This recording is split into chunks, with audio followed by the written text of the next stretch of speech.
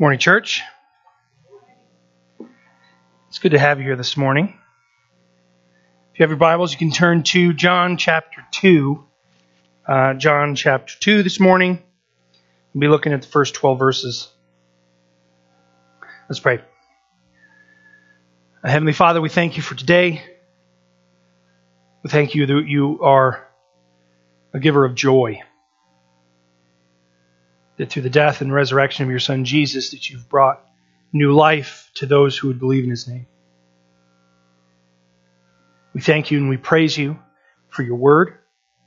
Thank you that we have freedom to partake of it, both here at church and nearly limitless everywhere else. Lord, we ask that your Spirit would be alive and would be well in our hearts this morning. It would be full of truth and teaching. We would be moved and molded into the image of your Son. We thank you and we praise you, and we pray this in Jesus' precious name. Amen. Again, John chapter 2 this morning, starting in verse 1. On the third day, there was a wedding at Cana in Galilee, and the mother of Jesus was there. Jesus also was invited to the wedding with his disciples. When the wine ran out, the mother of Jesus said to him, "They have no wine." And Jesus said to her, "Woman, what does this have to do with me? My hour has not yet come." And his mother said to the servants, "Do whatever he tells you." Now, there were 6 stone water jars there for the Jewish rites of purification, each holding 20 or 30 gallons. And Jesus said to the servants, "Fill the jars with water," and they filled them to the brim. And then he said to them, "Now draw some out and take it to the master of the feast." So they took it. And when the master of the feast tasted the water, now become wine, and did not know where it came from, though the servants who had drawn the water knew, the master of the feast called the bridegroom. And he said to him, "Everyone serves the good wine first, and when people have drunk freely, then the poor wine. But you have kept the good wine until now." This, the first of his signs, Jesus did at Cana in Galilee, and manifested his glory, and his disciples believed in him. After this, he went down to Capernaum with his mother and his brothers and his disciples, and they stayed there for a few days. Again, God in heaven, we ask that your presence would be felt here this morning, that we would be ready and willing to hear what your word would have to teach us. Lord, it's in your precious and holy Son, Jesus' name. Amen. Okay, so I think at this point we have sufficiently gotten to the body of the Gospel of John. We talked last week, probably more than I should have, about how the beginning parts of the Gospel of John are kind of unusual in their makeup, and some it kind of seems like it's still part of the introduction, and then kind of not. There's some bits and pieces from what we would call intro and some and what we call body. But I think at this point we have sufficiently gotten to the body of the writing. One of the biggest reasons why we can say this is because this is where Jesus' ministry begins. This is, at least as John portrays it, this is the first thing that we see in Jesus' ministry. And for all 4 gospel writers, this is where the body of the the gospel begins. Now, the reason why that matters to us is that it will shift our attention away from those kind of bigger picture, overarching ideas now to the more microscopic levels of the story progression. So it just changes the scope of what we're looking at. That doesn't mean that there's no information about Jesus. Like in the introduction, we're learning about Jesus. We're being introduced to Jesus. In the body, we're still learning about Jesus, just in a slightly different way. The most important thing that we need to do with this particular passage is get context. For many people, this story is confusing. It's confusing. You kind of scratch your head. What is it here for? Why does Mary say this to Jesus? All these kind of questions. And I think the reason why it's confusing is not because it's actually a confusing passage, but rather that we are 2,000 years removed from the context in which it happens. And so we have to pay extra close attention to the context in order to understand what's happening, and in order to guard ourselves from maybe misrepresenting what John is trying to tell us through this story. So the first thing that we see in verse 1 is that it's on the third day there was a wedding at Cana in Galilee. The easiest thing to point to, Cana is about 8 or so miles almost directly north of Nazareth, where Jesus lives for most of his life. So it's a neighboring city. It's one of the I think it's the second closest town. Let's not call them cities because they're not cities. Next closest town to Nazareth. Second closest town to Nazareth. So it's a neighboring place. Jesus and his family most certainly know people from Cana. It's likely when Jesus was growing up, when he was working with his father, he probably worked in Cana. It's a familiar place. Now that's easy. The first thing that we read is that it's on the third day. We could do two things from this. We could look back to verses 29, 35, and 43 of chapter 1, where John says, the next day, the next day, the next day. And we could think, okay, there's been 1 day, 2 days, 3 days, and then 3 days from then, that's when this wedding was. But more than likely, what this is actually referring to is probably the third day of the week, which is Tuesday. Sunday is the first, Monday, Tuesday, third day of the week. And it's also cluing us into when in the wedding we are at, what point in the wedding we are at. Today, if you were to be invited to a wedding, you're likely going to give up about half of your day if you're invited to the wedding. If you're part of the wedding, maybe the night before and the whole of that day, right? So maybe a day and a half at the most if you're part of the wedding. But for most of us, when we're invited to the wedding, a wedding's going to start, anywhere from noon to 3 or 4 in the afternoon. It's maybe 2:30 is when the wedding starts on the uptick of the clock or whatever all of our little thoughts are with how we should do our weddings. And you're going to have maybe a 30-minute ceremony, and then there's going to be the pronouncement, now introducing for the first time, and then you're going to have a little break, and the bride and the groom and the wedding party, they're going to go take some pictures for 4 or 5 hours, and then you're going to eat. At least certainly that's what it feels like, right? They're going to take some pictures, and then they're going to come back, and then there's the reception. In the reception, we're going to eat some food. Probably there's hors d'oeuvres or something before while the bride and groom are taking pictures, and then we're going to have fun for an hour or so while we eat and do the cake, and then you're going to dance a little bit, and then it's over, and that's the end of the wedding, right? It's contained for most of us, for most people involved in the wedding, to one afternoon. Let's say 6 hours, 10 hours, something like that. Pretty contained. Now, this is absolutely nothing like what it was in the first century in a Jewish family. Weddings in the first century were the thing to be excited about. There are a number of feasts that the people of Israel participate in, and we'll talk about them in a little bit here. But there are a number of feasts that happen that are week-long celebrations. But by and large, you're really only going to participate in the festivities for very small portions. So like Passover is a week-long festival, but really there's only 2 days where you're going to feast and you're going to have a good time. Okay, you're going to eat at the beginning and you're going to eat towards the end. It's not quite the end, but towards the end. And in the middle, you're going to eat unleavened bread.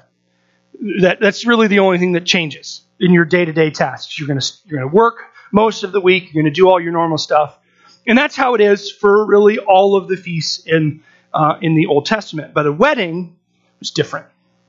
A wedding was really the one time every probably couple of years where you were going to kind of let loose. Okay? You were going to have a great time, and you were going to have a great time for an entire week. You were going to take time off of work. You were going to go and you were going to celebrate with the bride and the groom. Actually, it was so important to the first century Jewish culture that the bride and the groom would often wear a crown, signifying that they were the bride and the groom, and that they were the most important people there. This was a humongous and massively important event. Now, you're not inviting 200-300 people to this wedding. You're probably going to invite your family and some of your closest friends from the community, and that probably means almost all of your community. Nazareth is a tiny little town at this point, maybe 100 or so people. Likely Cana, and Cana is very similar, likely Cana is about that same amount of people. And you're going to have 50 to 100 people there. And for the whole entire week, you're going to have the ceremony at the beginning, and there's some other stuff that goes on we're not going to talk about, but so the ceremony at the beginning of the week, and then you're going to eat, you're going to drink, and you're going to be merry for the rest of the week. Okay, let's pause here for a minute, because we're going to talk about some stuff here through this in order to get the context, and I want to make sure that my point isn't misconstrued. One of the reasons why some people can struggle with this particular passage is because when we think about a wedding, and we think about, or not a wedding, a party, let's say it that way, because that's what the wedding was. It was a party. And if you think about a party for an entire week where there's going to be alcohol, which is what we think of when we think of wine, because there's alcohol in wine. Most people, our first instinct is to think about the negative pictures that we've either experienced or we've seen people experience, things like a party with a bunch of high school kids who are drinking, they're drunk, they're having sex, and they're making bad decisions, right? And this is the first thing that we go to in our minds, and it's sort of we can kind of justify it because we can look at other places in the Old Testament and we can see people like some of the kings in the Old Testament who had parties for a month long, and they were just drunken orgies. And we go, okay, is this what the wedding was? In a minute, Jesus is going to make somewhere between 120 and 180 gallons of wine. Okay, and so we're thinking about this party that's going to last a week, and all this alcohol that's going to be consumed, and we go, it must be this raving maniac drunken orgy. But that's not what context tells us. That's not at all what context tells us. The first thing that we have to recognize is that there are two kind of distinctions of alcoholic drink in the Bible. There's wine, and actually probably better put, just simply fermented grape juice, which we'll talk about again in a second, and strong drink. Now, strong drink is not what Jesus is making here. He's making fermented grape juice. Okay? And so in the first century, today, we have perfected the art and science of winemaking, right? To where we can go, I know that if I put the juice from these particular grapes in this particular cask, I think that's the word for it, this particular cask made out of oak, it's going to get this certain flavor. And if I leave it in there for a couple months, I'm going to have 12.6% alcohol. And we have it perfected, and we put them in these giant warehouses that are temperature controlled and humidity controlled, and we have it down to a science. That's not what it was like in the first century. In the first century, we have grape juice, meaning juice made from grapes.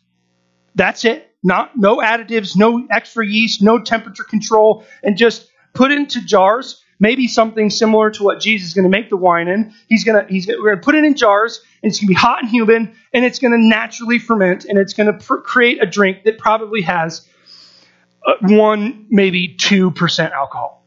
Significantly lower amount of alcohol. Now, the reason why that's important, and the reason why I need to take the time to say this, is because if we think that what Jesus has made is 180 gallons of wine, and that was then what was drank for the remainder of the week, we have to assume that everybody who was there, 50 to 100 people who were there, were not just drunk, but probably close to death. right? That's a significant amount of alcohol, and it's a significant amount for a person to drink nonstop. So that's not what is happening. And it's really important that we get that. Sometimes we can come to this passage, we go, I can drink whatever I want. After all, Jesus made 180 gallons of wine. It's totally different today than it was then. It's completely different today than it was then.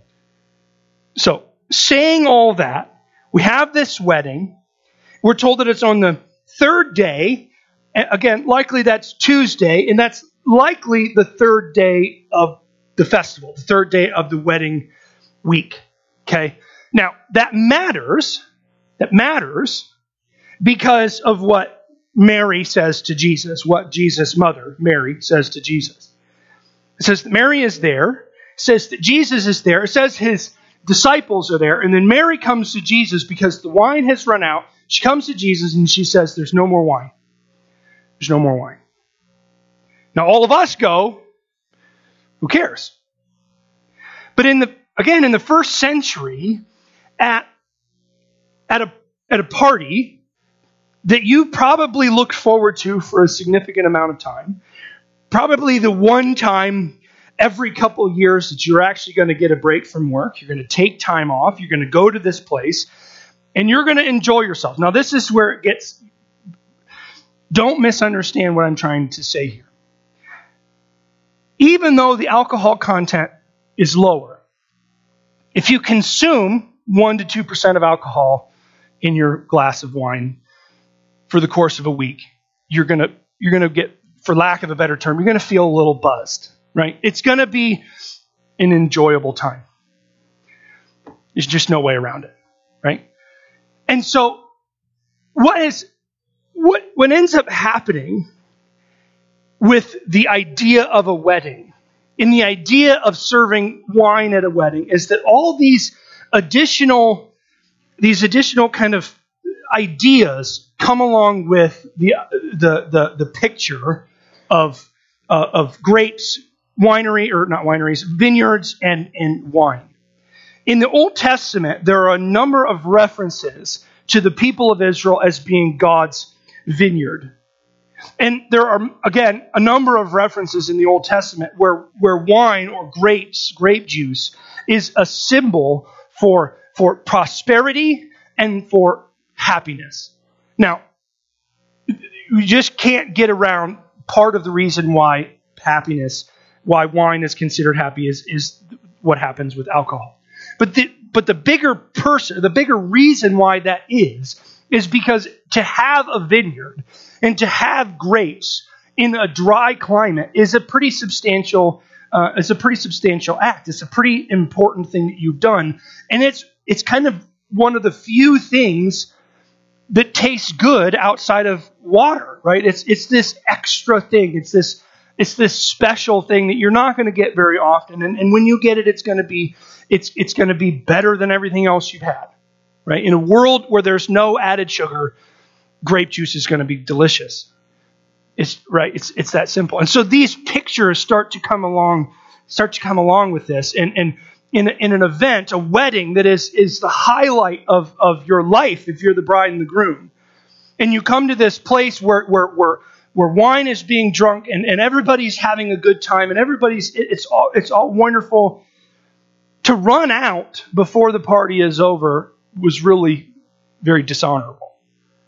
It wasn't a good thing, right? And it's gonna tarnish the bride and the groom for a good amount of time.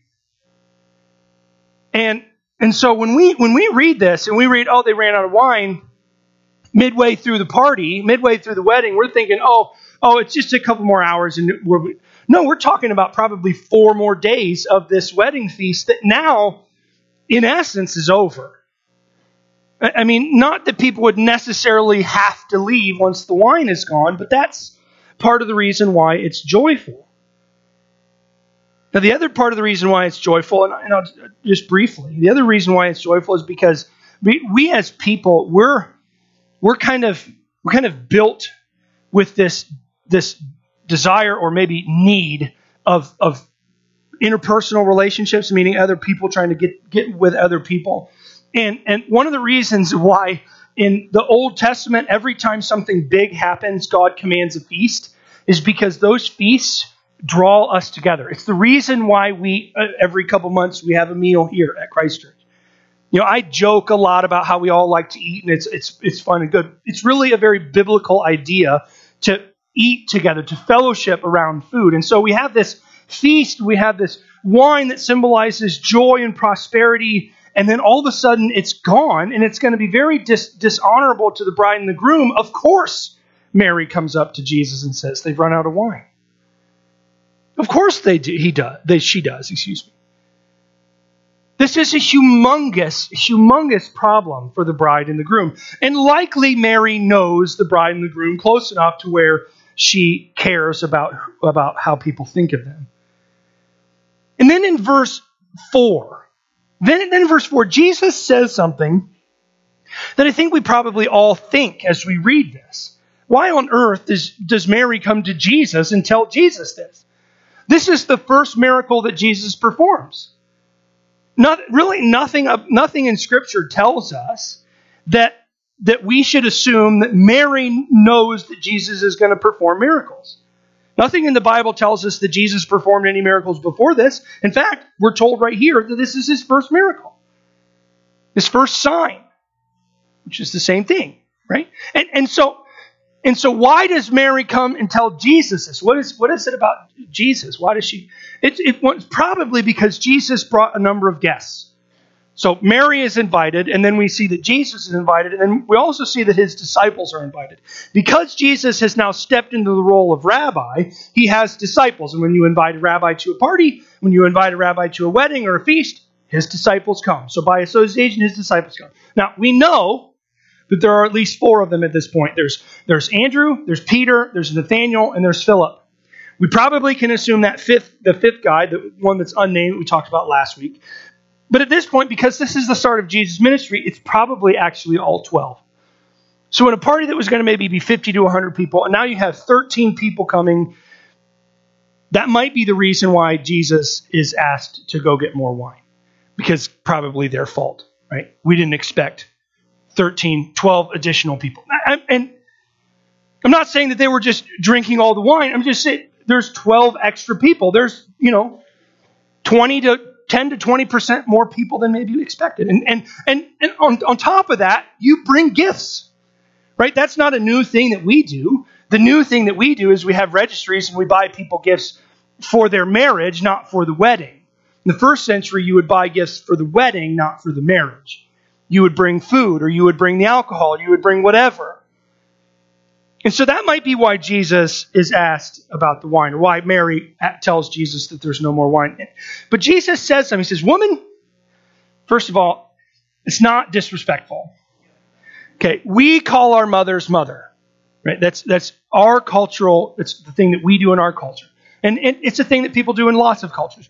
But we know that at least later in John, when Jesus is on the cross, he turns to John, our author, he says, see this woman, she's now your responsibility. So on the cross, Jesus is taking care of his mother and he calls her woman. It's not a sign of disrespect. It's simply the way you would communicate with each other. You would signify this. So he says, woman, what does this have to do with me?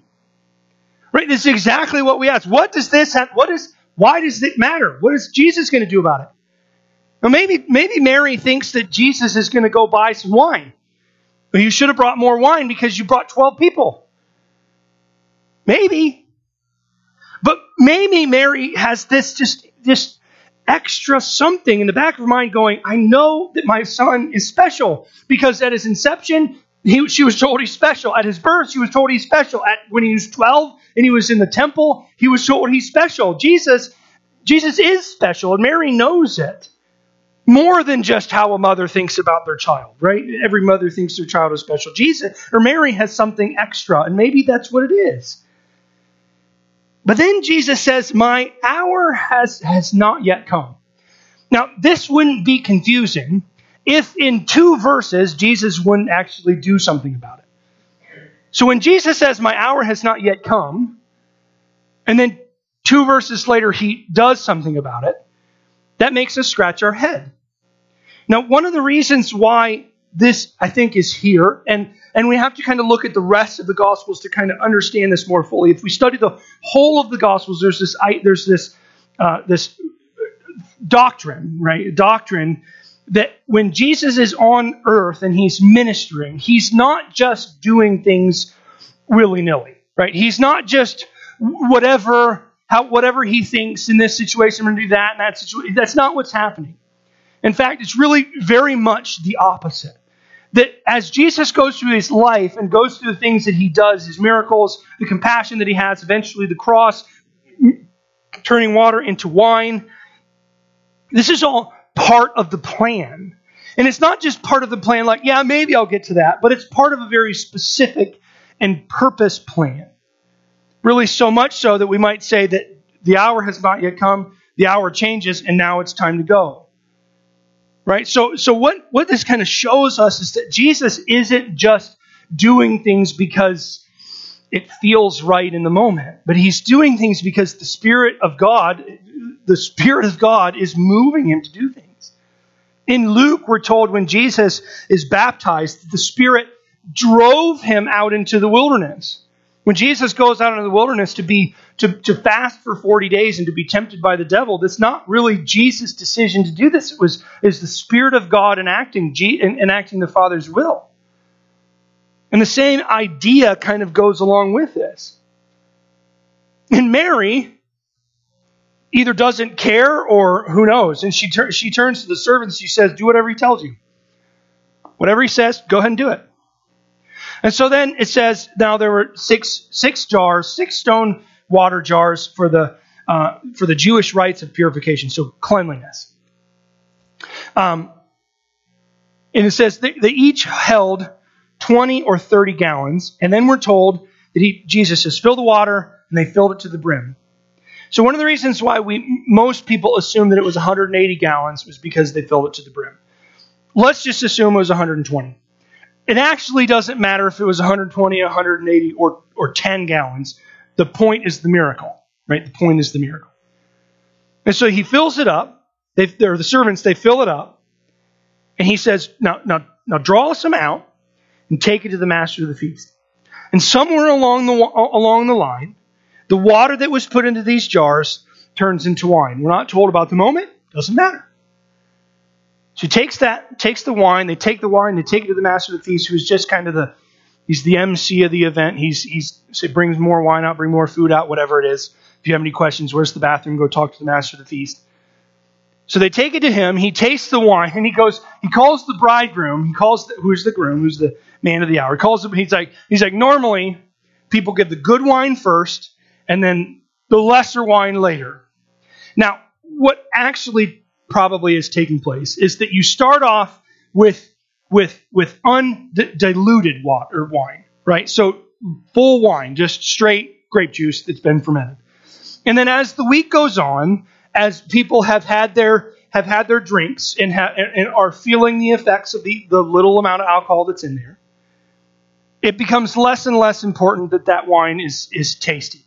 Again, just no way getting around it. And so what you would do is you would kind of stretch that by adding water, and the more water you add, the less grapey it is, right? And so what I think this particular statement is actually telling us is that the miracle that Jesus performed was not diluting water and making more. So a lot of people go to the scriptures and look at the miracles that Jesus performed, and they try to think of logical ways that these miracles aren't real, right? Like the feeding of the 5,000. The feeding of the 5,000, one of the most popular disbeliefs of what happens there is that really a lot of those people actually had food. They just didn't want to get it out and share it until they saw the generosity of the boy. And because they saw the generosity of the boy, they decided to share the food. And that's why there was so much extra food. It's total garbage to think that Jesus performed a miracle. But that's kind of the same thing that happens here. Some people argue, well, no, it's not that Jesus made 180 gallons of wine. He took 6 jugs that already had wine in it. He filled it with water, and there's more wine. But the master of the feast, he tastes it, and he's like, no, this is good wine. This is good wine.